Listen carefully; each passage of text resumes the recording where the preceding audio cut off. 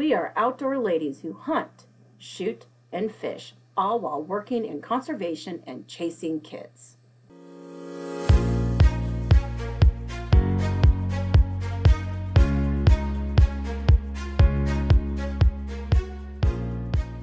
I am Julia Plugi with the Nebraska Game and Parks Commission. I'm Rachel Alice with the Iowa Department of Natural Resources. I am Megan Weiskup with the Iowa Department of Natural Resources. And I'm Tana Fancher with the Kansas Department of Wildlife, Parks, and Tourism. Follow us on our outdoor adventures.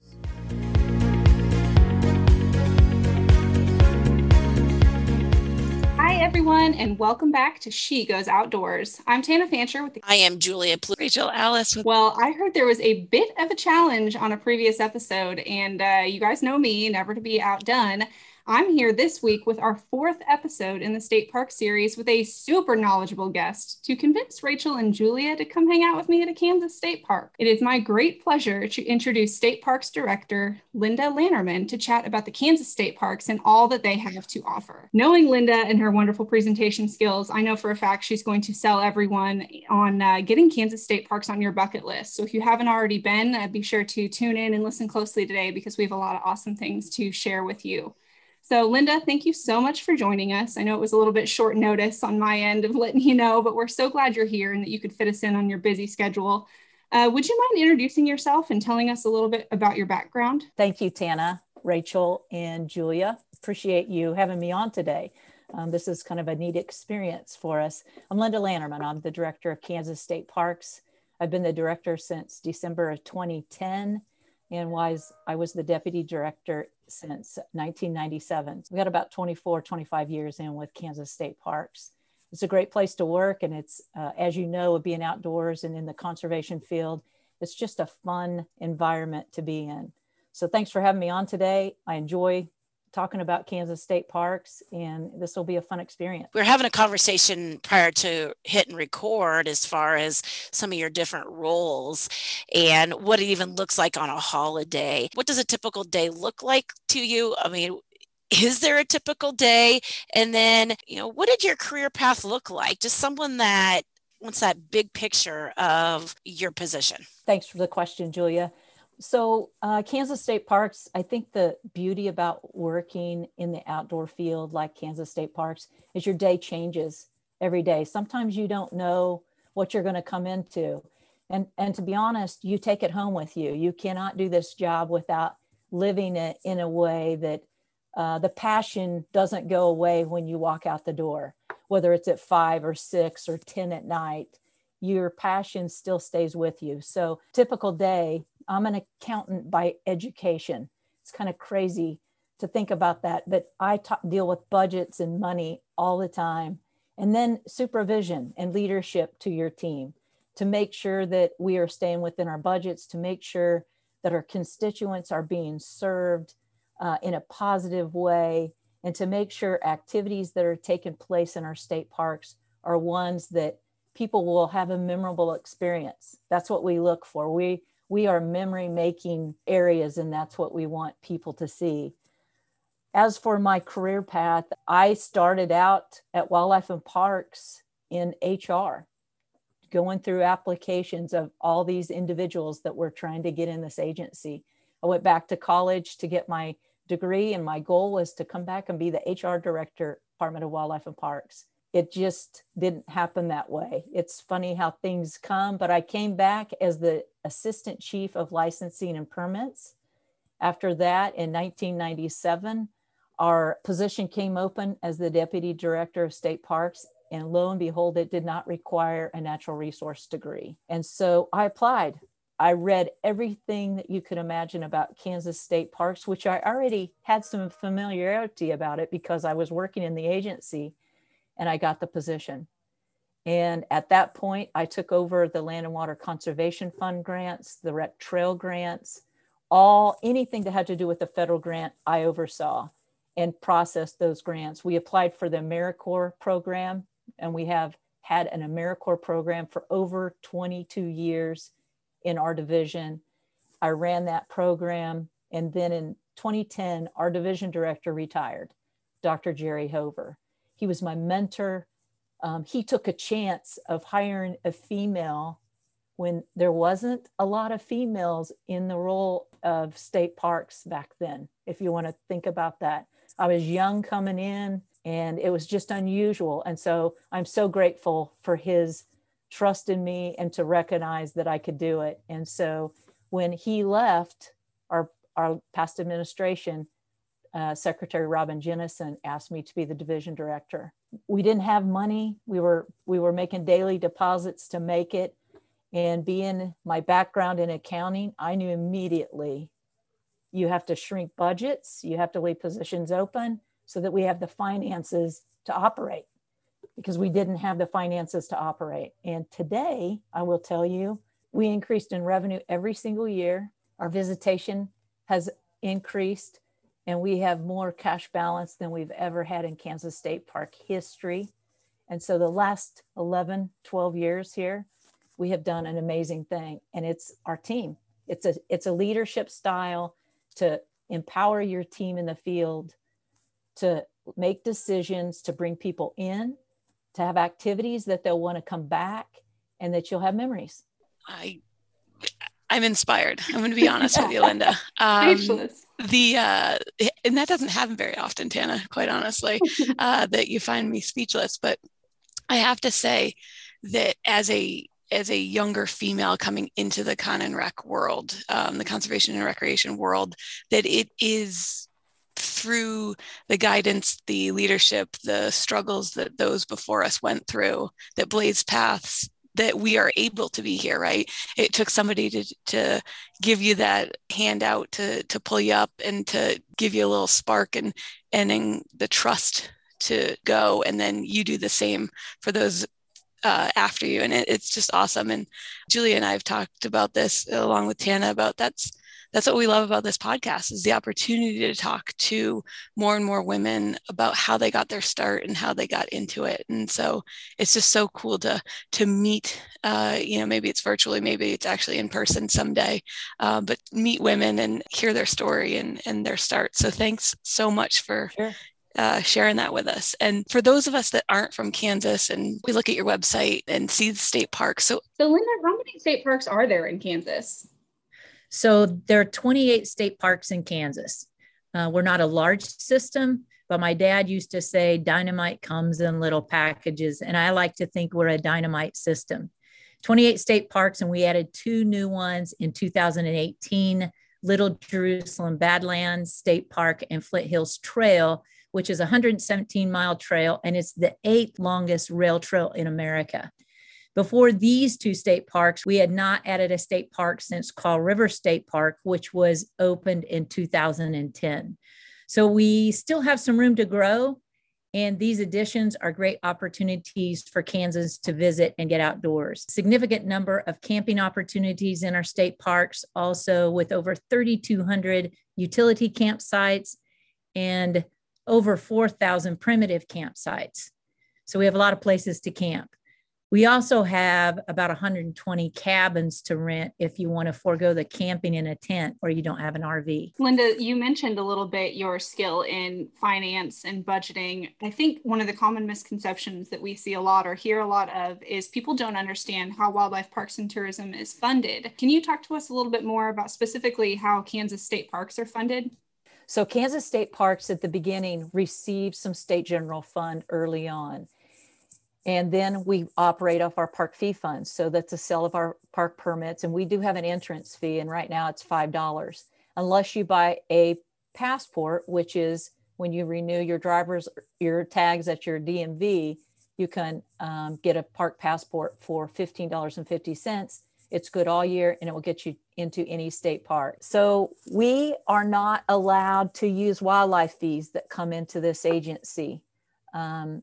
In 2010, they reduced our state general fund and moved it over to the Economic Development Fund, which is reasonable because we are an economic driver in the state of Kansas. Those dollars have continued to reduce down, and today we're under 1.7 million in economic development funds. But our park fee funds grew, and they grew, and they grew. And I can tell you that at this point, our park fee funds is the highest that it's ever been in the history of Kansas State Parks. That's a lot of factors that comes into that why that's taken place, but they have to be affordable too. I'm a strong believer that our state park system should be affordable for all people to come and enjoy. And so we are not allowed to use any wildlife fee funds. We're one of the few in the nation that's in a combined agency. A lot of the other state park systems are on their own, and that's how they're set. And same way with DNRs, but ours is one of the few. And so it's tricky because it's illegal to transfer money from the wildlife fee fund into parks. So we have to make our own. And so our budgeting on the park side is so much different than it is for the other areas, because we have to, it's like your own personal checking account. You can't write the check if the money's not in the bank. We still have to go by the appropriation set by the legislature. But if the money is not there, if the cash flow is not there, you can't spend. And so I feel like our team has done an amazing job watching our expenses. It's not unusual for me to send out, don't spend, hold off until we see where we're at. I will say the new technology allows us to see where our finances are almost immediately. That has helped in the last decade, because before we didn't know that. So technology has helped us so much in budgeting and learning what our value of our money is. I can't imagine operating that way. That gives me the heebie-jeebies. Linda, how can someone help support Kansas State Parks other than just camping, buying an annual vehicle permit? What are some other ways we can support parks? So there's several ways. We always need volunteers. We're really thin staffed. About 120 employees operate those 28 state parks. And then in the summer, we hire a lot of seasonals, maybe 200 to 250 seasonal employees, but we have camp hosts that come into our state park systems in the summer months, and they'll camp at one of our sites. We give that utility for free, and then they help us clean our shower buildings, clean our cabins. Some of them will help us mow. They'll check customers in and out at the campsites. Volunteers. You see, I have the Epic Trail at Wilson State Park, and we have volunteers that help us with that Epic Trail. All of our trails, our horse trails that are so popular at Perry State Park, we have a group of volunteers up there that are the best. And you know what? We need all ages to volunteer, because as you see it, it's those that are retired that will come in and spend the day, but we need all volunteers.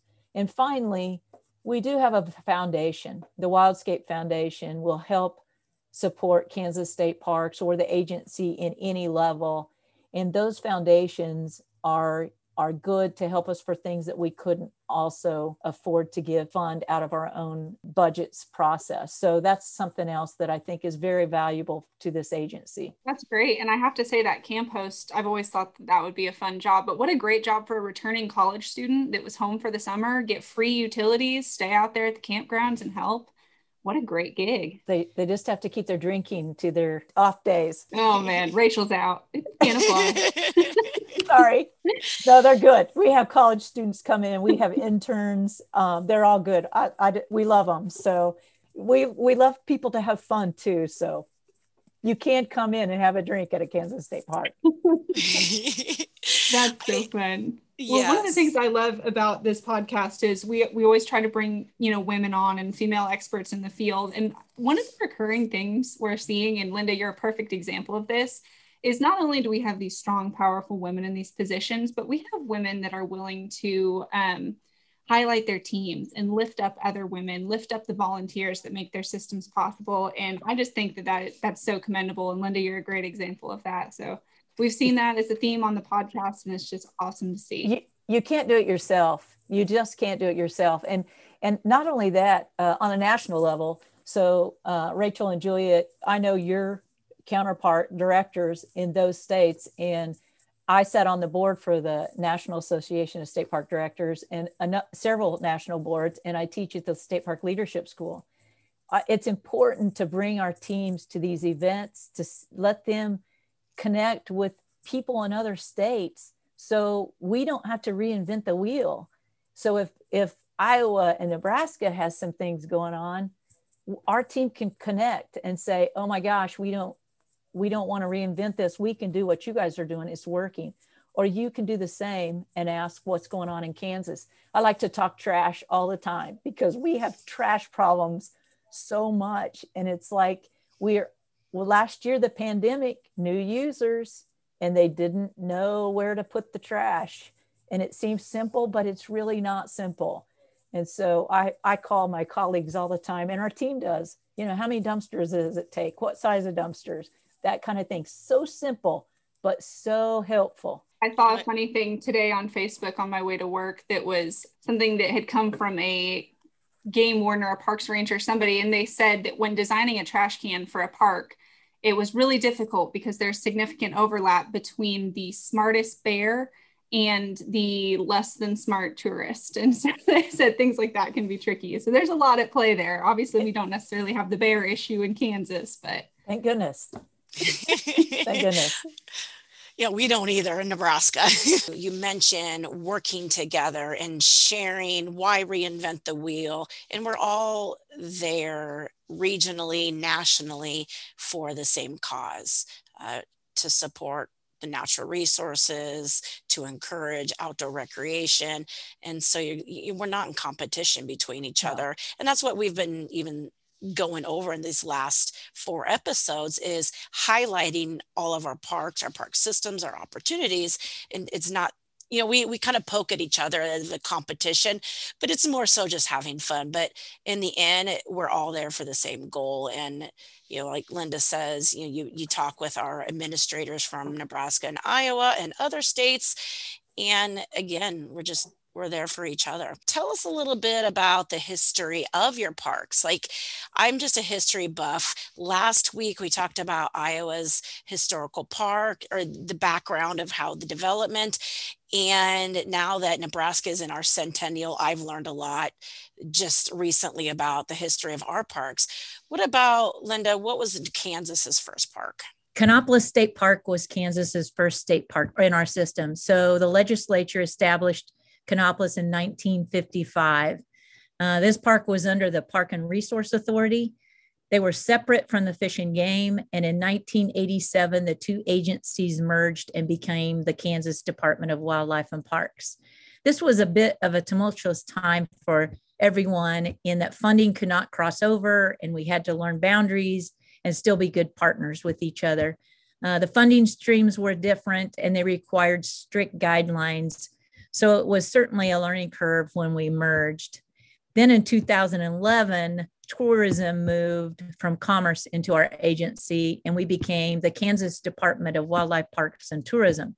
Another change is coming this July, though, and tourism will move back to Commerce, and we will go back to the Kansas Department of Wildlife and Parks. But we've so enjoyed tourism in our state park system because they give us a little more exposure on the internet and through Facebook and social media that maybe we hadn't had before. So our state park system evolved. Like I said, we hadn't put a new state park in the system until Prairie Spirit, Kaw River State Park, and then Little Jerusalem Badlands State Park and Flint Hills Trail. So we kind of were stagnant for a while. And then those other state parks come in. And I like to tell my team, you never know. You never know. Kansas is less than 3% public land. So it's very precious to us when we have these acres that we oversee, and to make them to where they're accessible to all individuals in the state of Kansas and across the nation. But at the same time, we have all these different funding sources. How does that work? It's just crazy how many commonalities, once you take a step back and really think about across the nation. We're certainly not the only ones. You had mentioned that the oldest park was the 1950s, which is really interesting because 2-3 weeks ago, we talked about Nebraska state parks. And then last week we talked about Iowa state parks. And here in Iowa, we dedicated our first one in 1919. And then Nebraska's now having their centennial. So to think that then, 30 years later, Kansas officially had theirs, it's crazy to me that there was that gap, even though we're so close in proximity of each other. And you mentioned Flint Hills Trail. and Little Jerusalem Badlands. Can you talk a little bit more about these new additions to the park system? You know, Little Jerusalem, that was a partnership with the Nature Conservancy. Jim McGuire is the landowner, and he contacted us many times to buy that land. And, you know, it just wasn't a good fit for us to purchase land. The legislature struggles with us buying land. And so the Nature Conservancy, which executive director is our old assistant secretary, Rob Manus, stepped in and they purchased Little Jerusalem for us. And it is 330 acres of just beautiful landscape that you would not expect in the state of Kansas. I just really believe it's a diamond in the rough. And it's by the Smoky Valley Ranch. It's Niobrara chalk formations in there. We call it Little Jerusalem because it looks like something that you would see in the Middle East of Jerusalem when you go down there. We don't allow camping.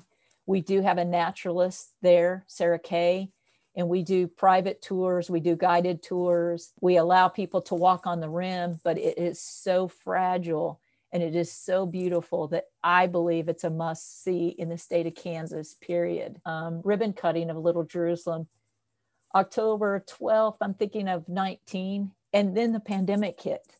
And so we did a lot of splash in October and it was cool that day, and the governor came out and she was so good to talk to the public about that. But the fact of the matter is, we really didn't have the opportunity to showcase it last year because of the pandemic. And so I'm hoping this year the visitation will pick up and the public will really feel comfortable going out to see Little Jerusalem. I have to interject real quick. Okay. For those of us that are spatially challenged and don't know, I had to Google it. I'm going to be perfectly honest with you.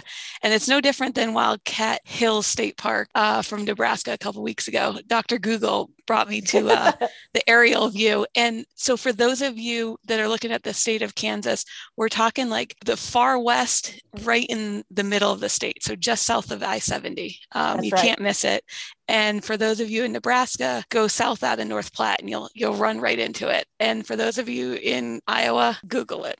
You'll find it. So the pictures are stunning. I mean, no joke. It looks like the Middle East. It's absolutely beautiful. So back to you, Linda. I just wanted to interject. We do have another state park close to there that actually where the staff is housed out of. It's Historic Lake Scott State Park. It's in Scott County. Little Jerusalem is in Logan County. It's just 10 miles, I think, north of Historic Lake Scott State Park. But the team at Historic Lake Scott State Park will be the ones that do the tours. And we've got a beautiful facility there, but we're still needing to add an office right there. But we do have a restroom facility and it's gorgeous. It is absolutely something everyone should see. With school kids, hopefully this next year and this fall, we'll be able to get school kids out there and do tours. We've done special tours for all types of groups and people. And it's just a beautiful area. And I feel so fortunate to be a steward of that area because it truly is a conservation area. It is something we want to preserve. And we haven't had that in our inventory of state parks so much like this one, like your North Carolinas and some of those Virginias where they have such beautiful landscapes that it's just for preservation. We have been entrusted in that. And I feel so grateful that the Nature Conservancy chose us. Yet another example of how our natural resources agencies are funding, supporting, conserving these land monuments that are unique and need to be protected for years to come. Our Scottsbluff area, Rachel and Iowa, your Luss Hills area, and now we're speaking within Kansas, your Little Jerusalem area. And well, it kind of goes back to that. How are you supported? Where does it come from? Or where does it go? Where does it come from? Where does it go? And it's these funds that are going to protect these lands that, again, we can, in our time, our effort, our hourless, day to day, night to night, protecting these lands. And I appreciate you Sharon and Kansas being able to offer this, and hope that all of our listeners can go visit. When we introduced you, Linda, I said that I was pretty sure you were going to add some things to some people's bucket lists. And I think you've accomplished that just with your description of Little Jerusalem alone. It's truly amazing. And I think what makes it amazing, again, I'm going to say our staff, they're knowledgeable. I think you'll find when you go out there, Greg and Sarah Kay, they are totally in tune with what's going on out there. I'll give you a real quick funny. So we did our October 12th ribbon cutting, and the next day somebody went on the trail and there's a rattlesnake on the trail. And it was plastered all over Facebook that there's a rattlesnake on the trail. And we're like, yeah, that's out there. So wear your boot, be careful. But it was so funny because we just had a ribbon cutting, and then the next day it was posted on Facebook that there's a rattlesnake out there. Newsflash, everyone. Yeah. So our next state park, let me just put a pitch in for our Flint Hills Trail.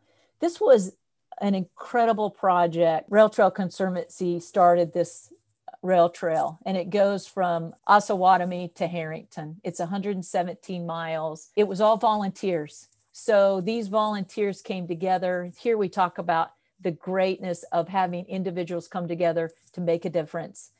And they applied for a grant, and typically with our RTP funds, which is trail funds, we don't have enough money every year to do a project this size. So the state of Kansas came in, and with the help of the past administration, and we started taking ownership with the Conservancy group, let us take over ownership, and it was approved through the legislature. We have a group of legislators on our board to help us make sure things are going good. And we've applied through transportation alternative grants through KDOT, and KDOT has been such a great partner for us to get this project done. We have about 67 miles of the Flint Hills Trail done, and we have about 49 miles we still need to go. And to put that in perspective, that's about we'll need another $25-30 million to finish this. And I mean, it's totally reconstructed. The base is taken down. We put a good base on. We clear the trees. We still have to be good partners with our landowners and put fencing up, which we continue to work on to this day. But the Flint Hills Trail is an amazing state park in our system. It doesn't cost to go on this trail. We've done away with all of our trail fees. So the Prairie Spirit Trail and the Flint Hills Trail, it does not cost. The communities that embrace or ride on this trail have embraced us, and they continue to have businesses pop up along the trail. We do bike rides. The trail ride in October, that's 50 miles of it. We continue to develop more amenities on the trail. And, you know, one of the questions we were asked about activities, bird watching is so amazing on this trail. So we've had people come from all over the nation to get on this trail and just to do bird watching. And so the Flint Hills Trail is also a must do in our state of Kansas. It goes through the Flint Hills. So each section is themed, and as you ride, you'll be able to see, we'll be putting up signage that will say what this theme is. We'll have signature bridges, which some of them are up, but we're going to decorate them, which we are taking donations for, to try to get donors for signature bridges to where they are going to be a gathering place. Some of them are over the river. I mean, it's just a gorgeous area. And, you know, when we look at that, we look at the Katy Trail, Missouri. So our partners over at Missouri, we've been over there and looked at the Katy Trail. They have rides. I hope we can add more rides ourselves to where we can bring people with disabilities and take them on the trail just to see it. It's just a beautiful source for outdoor recreation for people. We do allow e-bikes on there. So for those, it's just a 3% grade. And so as you ride that 25 or 50 miles, I struggled. So an e-bike would help those that struggled, AKA Linda needed the e-bike because it was tough to ride that ride. But those that want to go out and enjoy that trail, it's amazing. You mentioned a rail trail. Nebraska has a rail trail. and that's our Cowboy Trail. Tell our listeners what a rail trail is. Sure. So the rail trail story came in years ago. It's old abandoned rail lines, and they may not be used anymore. And if they are rail banked by a group, then we can use them. But you always have to remember they could go back in service at some point. And so they were very, very controversial early on. So our Prairie Spirit Trail, when we brought it in the fold of our state park system, it was so controversial. It's tough for landowners to recognize that that shouldn't be theirs. And that's where you come into your staff and working with landowners. I'm not going to say we're always going to win over every landowner, but you have to keep them informed. You have to let them communicate with them. You have to be sensitive to their concerns and their needs. And so those rail lines are making an alternative use of transportation that maybe we haven't had before. And so Prairie Spirit was a rail line, and so is our Flint Hills Trail. And it's ground that not necessarily can be used agriculturally anyways. Would that be correct to say? Well, I would say that we would say that, but I think some of the farmers would like to take that over. Probably. Sometimes, but it's more than that. It's access. So you may have a farmer on both sides of that he owns ground and needs to get access. And so that's what I'm saying, working with those farmers so that we're a good partner, that we are not a partner that's going to cause them grief. We want to be a partner for that.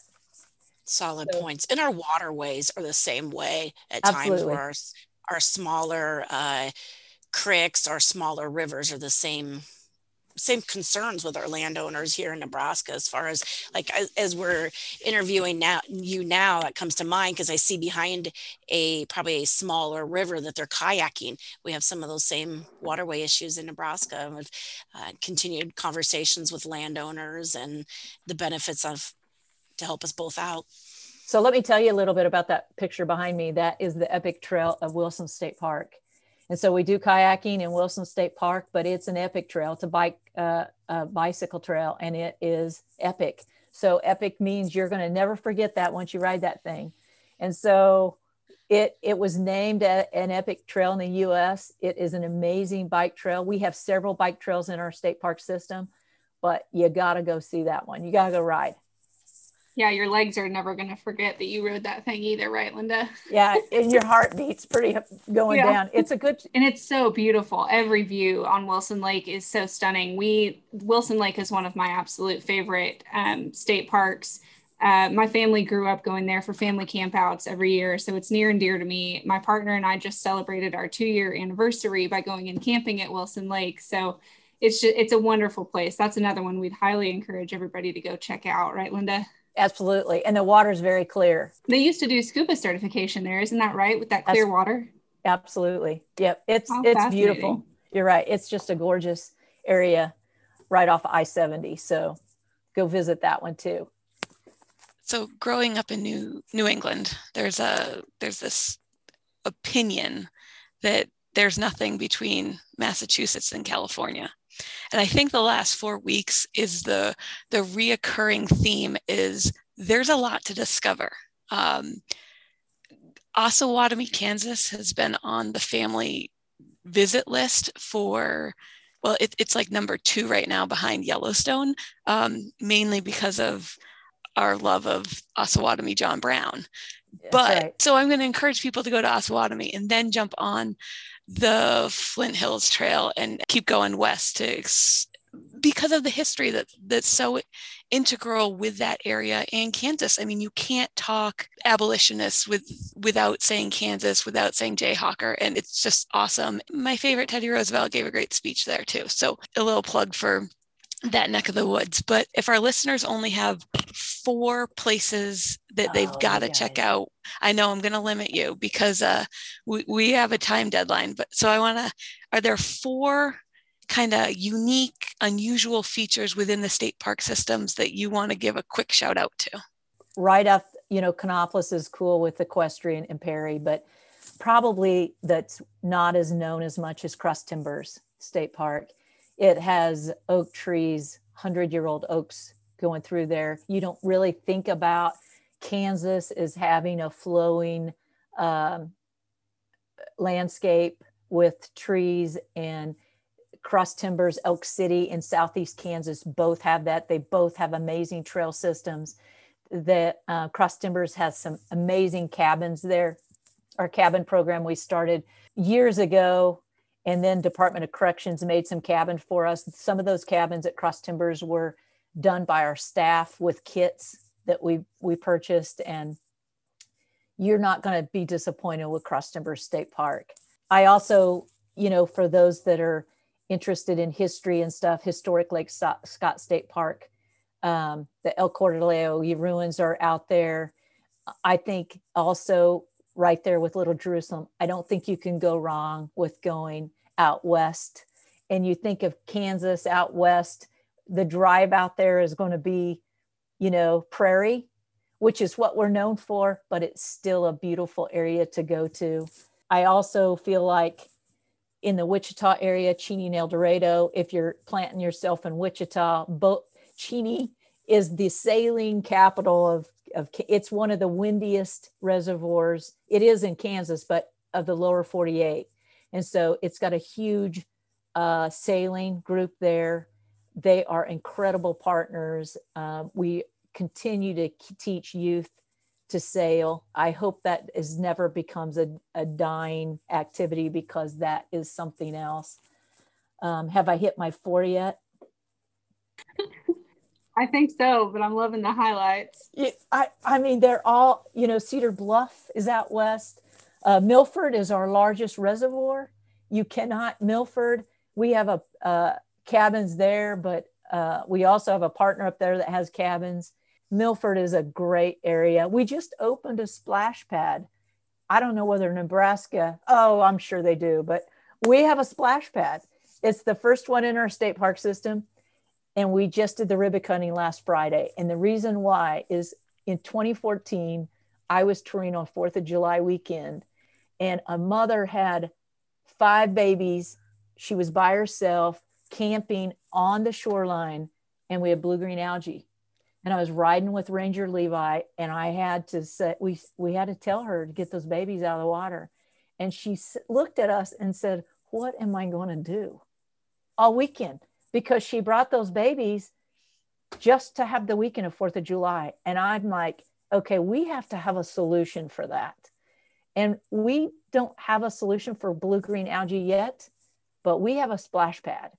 And I'm telling you, those mamas and those babies and everybody's going to enjoy and are enjoying that splash pad. So that is our plug for Milford.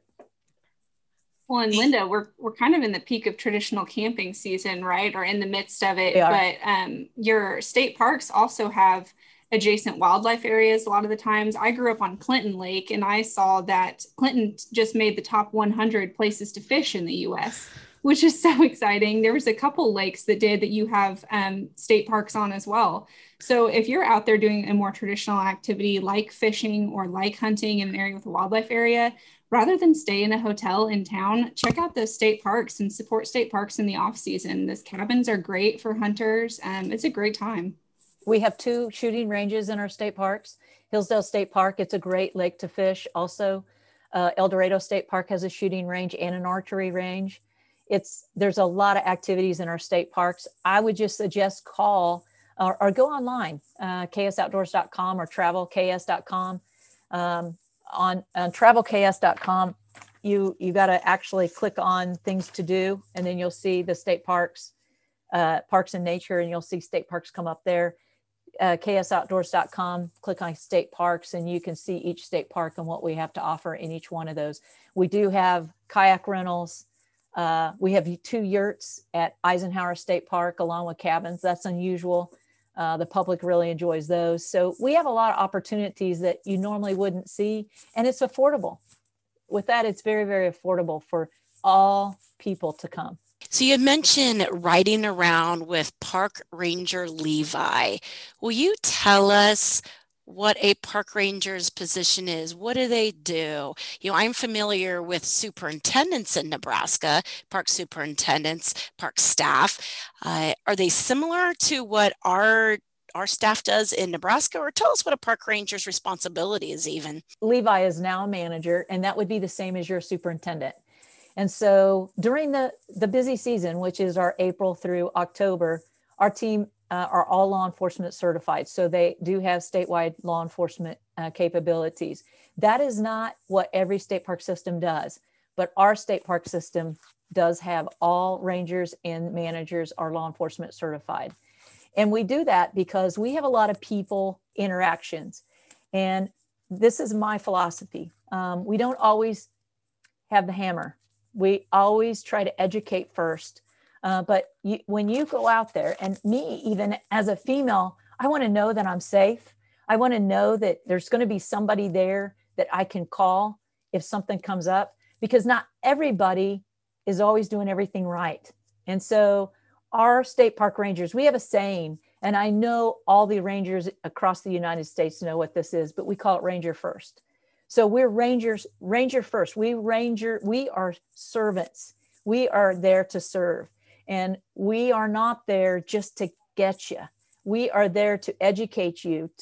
We want you to come back. We want you to have fun, but we also want you to obey our laws and our regulations. And so that is our philosophy in Kansas State Parks. But we are also there when somebody doesn't do something right, or somebody that needs to be arrested, we can do it. And so in the off season though, and you may see a state park ranger on a mower, you may see him with a weed eater in his hand, you may see him mentoring AmeriCorps members and doing programming, interpretive programming. They wear a hat of everything. And so we call it Ranger First. It's a national philosophy on what state park rangers do. I like that a lot. I feel like we need a She Goes Outdoors and Parks t-shirt that says Ranger First on the back. That'd be pretty cool.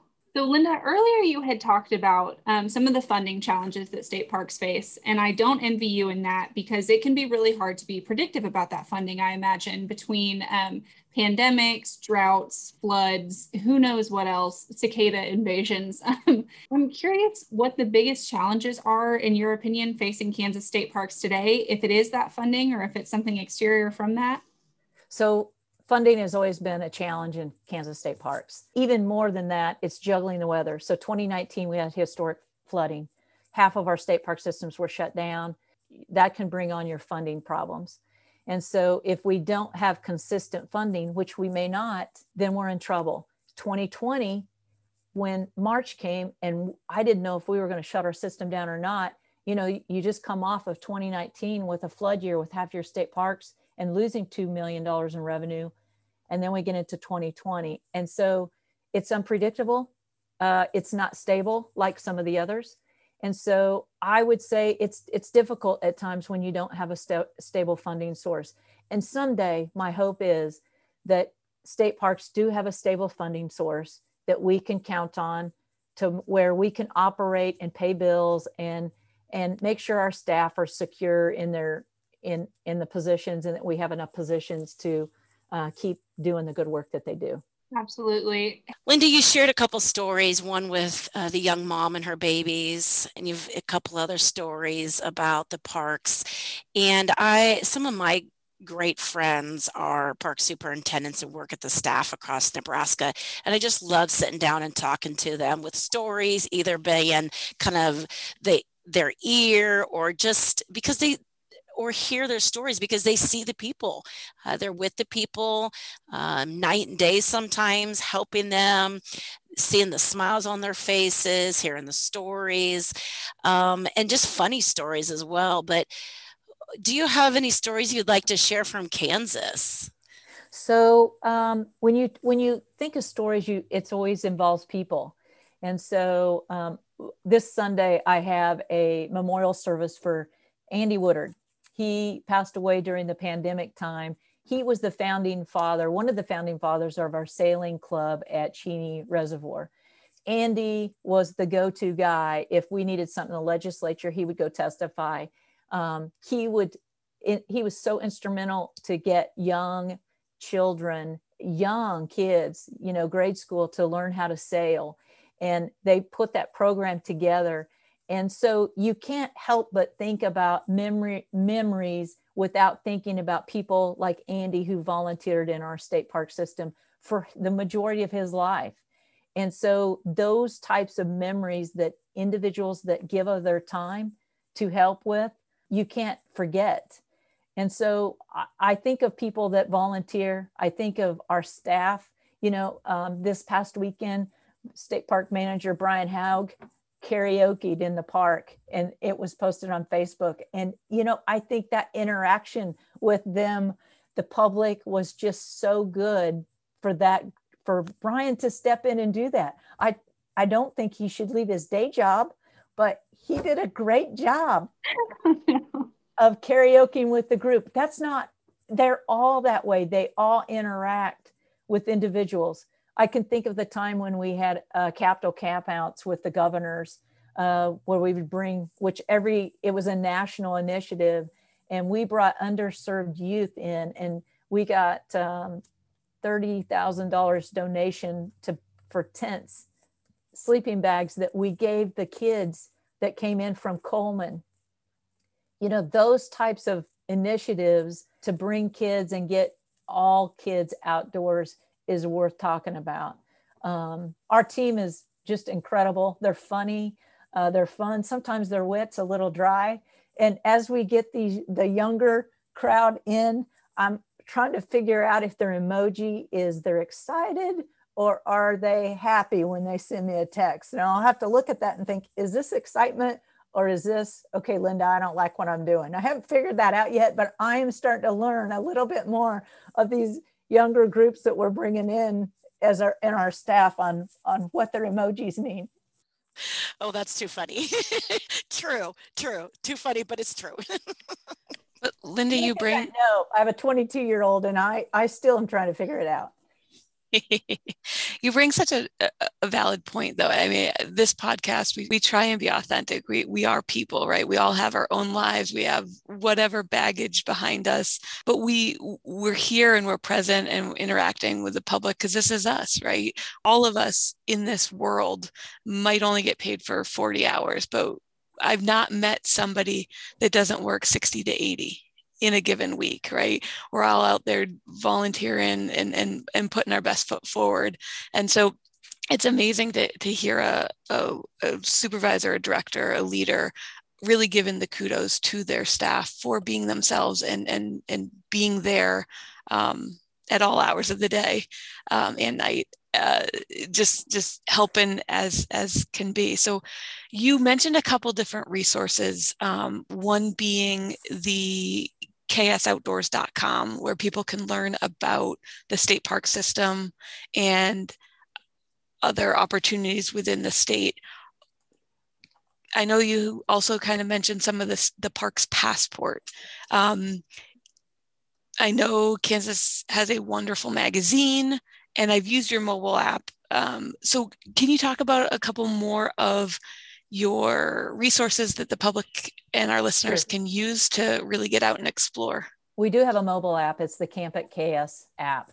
And that allows you to go online and make a reservation through your phone. It's Android and an iPhone. That's been really helpful for individuals to go on the road and not have to do it on their home computer. They can go on immediately and look and see if there's a site available.